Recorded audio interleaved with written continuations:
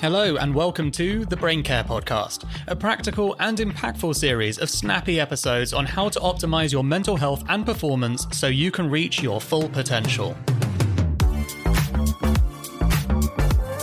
My name is Dan Murray-Serter, and I'm the co-founder at Heights. We make smart supplements and clever content with the world's leading experts to help you take care of your brain so it can take care of you. Today's guest is a dear friend, mentor, and a true source of wisdom, Mo Gawdat, the former Chief Business Officer at Google X, author of Solve for Happy, and the founder of the 1 Billion Happy movement. If you think you struggle to be happy, then you need to hear Mo's story. So, welcome, Mo. You are you're an entrepreneur who's started 24 businesses as a co-founder and going. You were the chief business officer at Google X, the Moonshot Factory. You've started a global movement called 1 Billion Happy because, 10,000 happy sounded a bit crap. No, not really because of that, but because I have a wonderful soul in my life that I'm trying to honor by communicating what he taught me to the world. And can you, just for context, would you mind just sharing a little bit about that? Just, I think context is so important, please, Mo. I know you've told me before, but...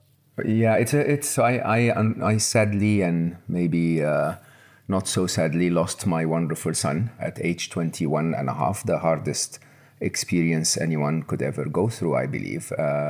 Ali was my son and my mentor and my best friend. He was very wise, and he taught me everything I knew about happiness. As a matter of fact, as I started to get into my depression, he was age 5.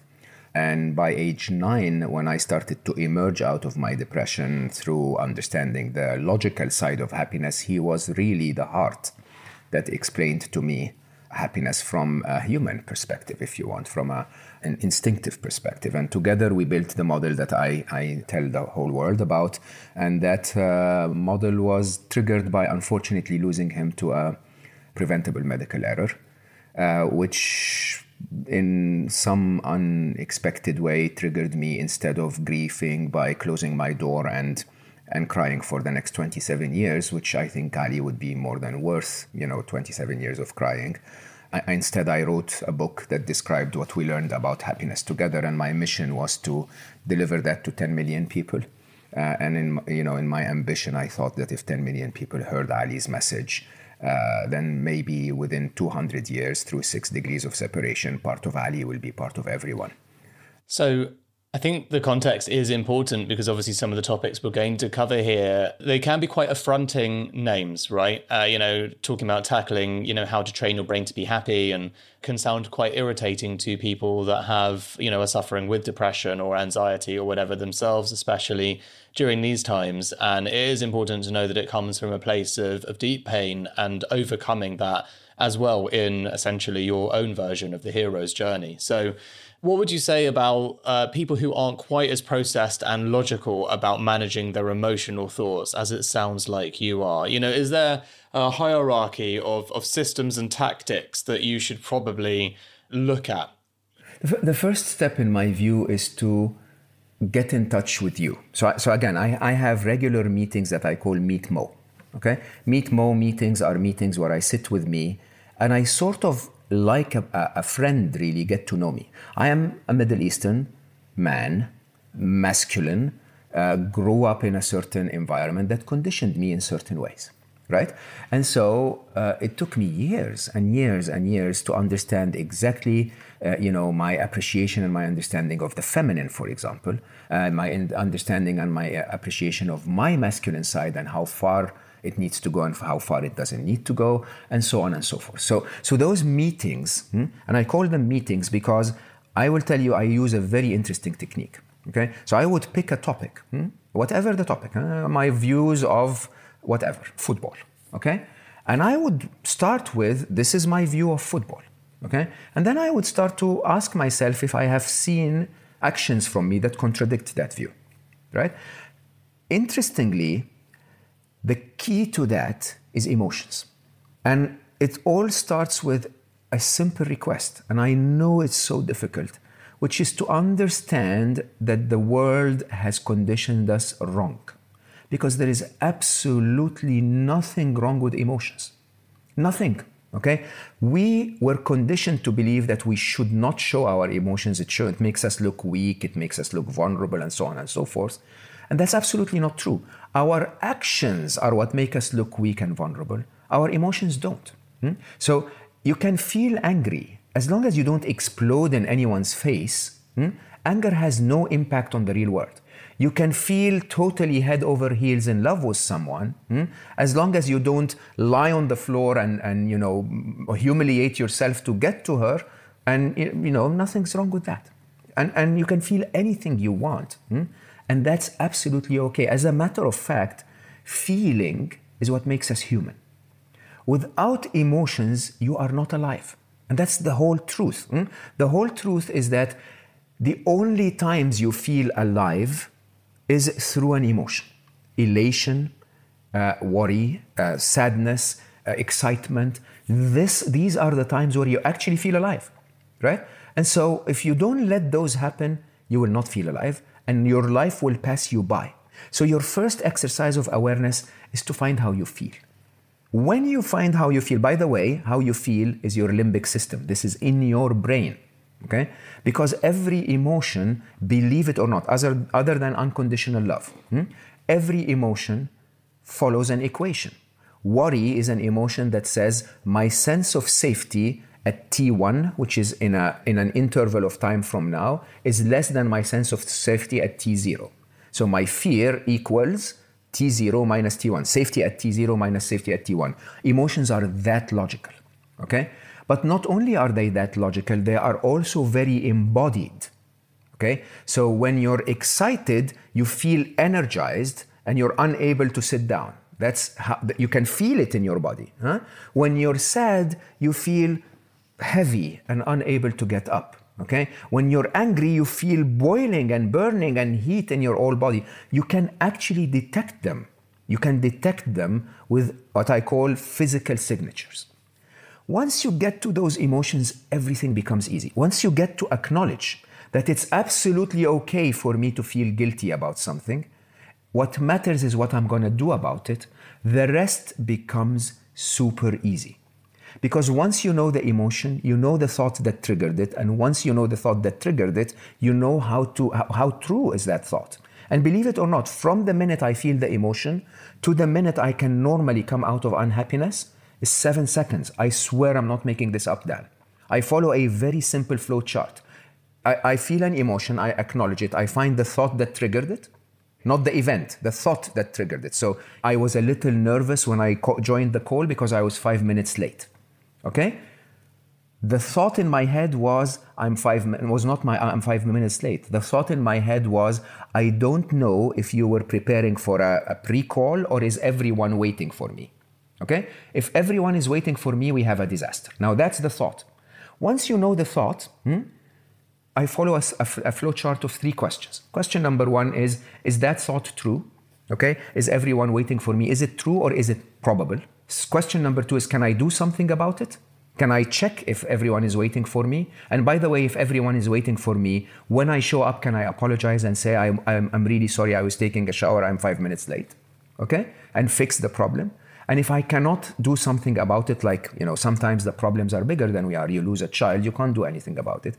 Can I accept it and make things okay despite its presence? In that process, emotions become logical and happiness becomes a deliberate action.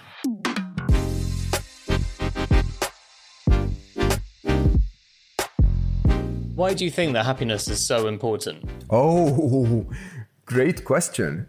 Why do you think health is so important? Oh, I wasn't expecting you to throw a question back to me. How dare you? Health, obviously, because of longevity and performance. Well, and I think, frankly, once you have a friend that doesn't have their full health, and my father had that, had really poor health, it gives you great perspective on of what matters. Yeah, exactly. So we try to stay healthy because of longevity. It's good for our long-term life. It's good for this moment because it doesn't feel like crap. It's good for your ability to perform in life. I wouldn't be able to have this conversation with you if I had 40 degrees fever, right? And because in general, we're not supposed to be unhealthy. The default setting of us as humans is healthy. Okay? Apply the same for happiness. Longevity, there is a much proven track record of relationship between mental health and diabetes and heart attacks and so on and so forth. There is a lot of association between depression and early death and so on. There is, in the short term, it makes you perform much better. It makes everyone love you and everyone wants to be with you, and it makes you more effective in life. Okay, it is, all applies. It's exactly the same. When you're not supposed to be unhappy. You're supposed to be happy all the time because that's your optimum state of performance. People who are happy, by definition, are 12% more productive than people who are not. Okay, that's one side. The other side is, honestly, if I gave you anything, a BMW i8 right now, and told you every time you're going to get in that car, you're going to be miserable, would you take it? If I gave you the most wonderful partner, tall and beautiful and sexy and everything, and I told you every time you spend an hour with her, she's gonna make you feel depressed, would you want that? We want to be happy. It's so instinctive. It's almost like wanting to take another breath. Okay? The reason why we don't tell ourselves that it's so important is because we think it's so difficult to achieve. But it isn't. It's highly logical. Okay? If you practice, you will get there. All I tell people is like going to the gym. Make happiness your priority and learn about happiness 3 to 4 times a week, 1 hour. That's it. 1 hour a day, 3 to 4 times a week. Okay, now just to wrap up this part before we go to our final questions, what are your top 3 tips in total of training your brain to be happy? Your number one priority is deliberate attention, and you have to exercise deliberate attention, not only in the meditation room, but in everything that you do. So I have recognized in the room behind Dan right now an exercise bike that he had in a tweet that had his wife's picture in it a while back. Okay? And I constantly pay attention to the Dyson fan that is behind him. I'm actually trying to recognize the pictures in the picture frames behind him. I pay deliberate attention to almost everything because deliberate attention is the absolute key. It's the absolute key to happiness training from the brain. Number 2 is understand that what you use your brain for grows. Okay? And so if you spend your time watching negative news about the coronavirus, you are training your brain to be afraid. Okay? If you spend your life watching horror movies, you're training yourself to be scared. If, like me, you watch a comedy every night before you sleep, a stand-up comedy, then you're training your brain to be funny and happy and alive. And if that stand-up comedy has rude words in it, you're training yourself to be rude. And so the number 2 priority is take inventory of what you're spending time doing and take out the stuff that doesn't work. I have stopped watching horror movies for more than 18 years. I have not watched a single violent movie unless it came very recommended to me by 5 friends in the last 11 years. Okay? That's number 2.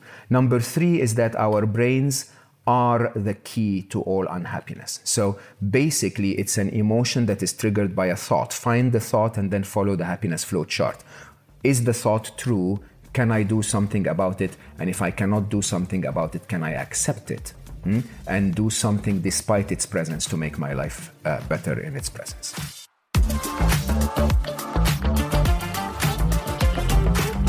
Thank you so much for listening to this episode of the Brain Care Podcast. Don't forget to leave us a review and subscribe so you don't miss any future episodes, and follow us at Your Heights on Instagram and Twitter for daily doses of brain care. If you want to know more about how healthy your brain is, you can head to yourheights.com/brain health to get your free score from 1 to 100. See you next time.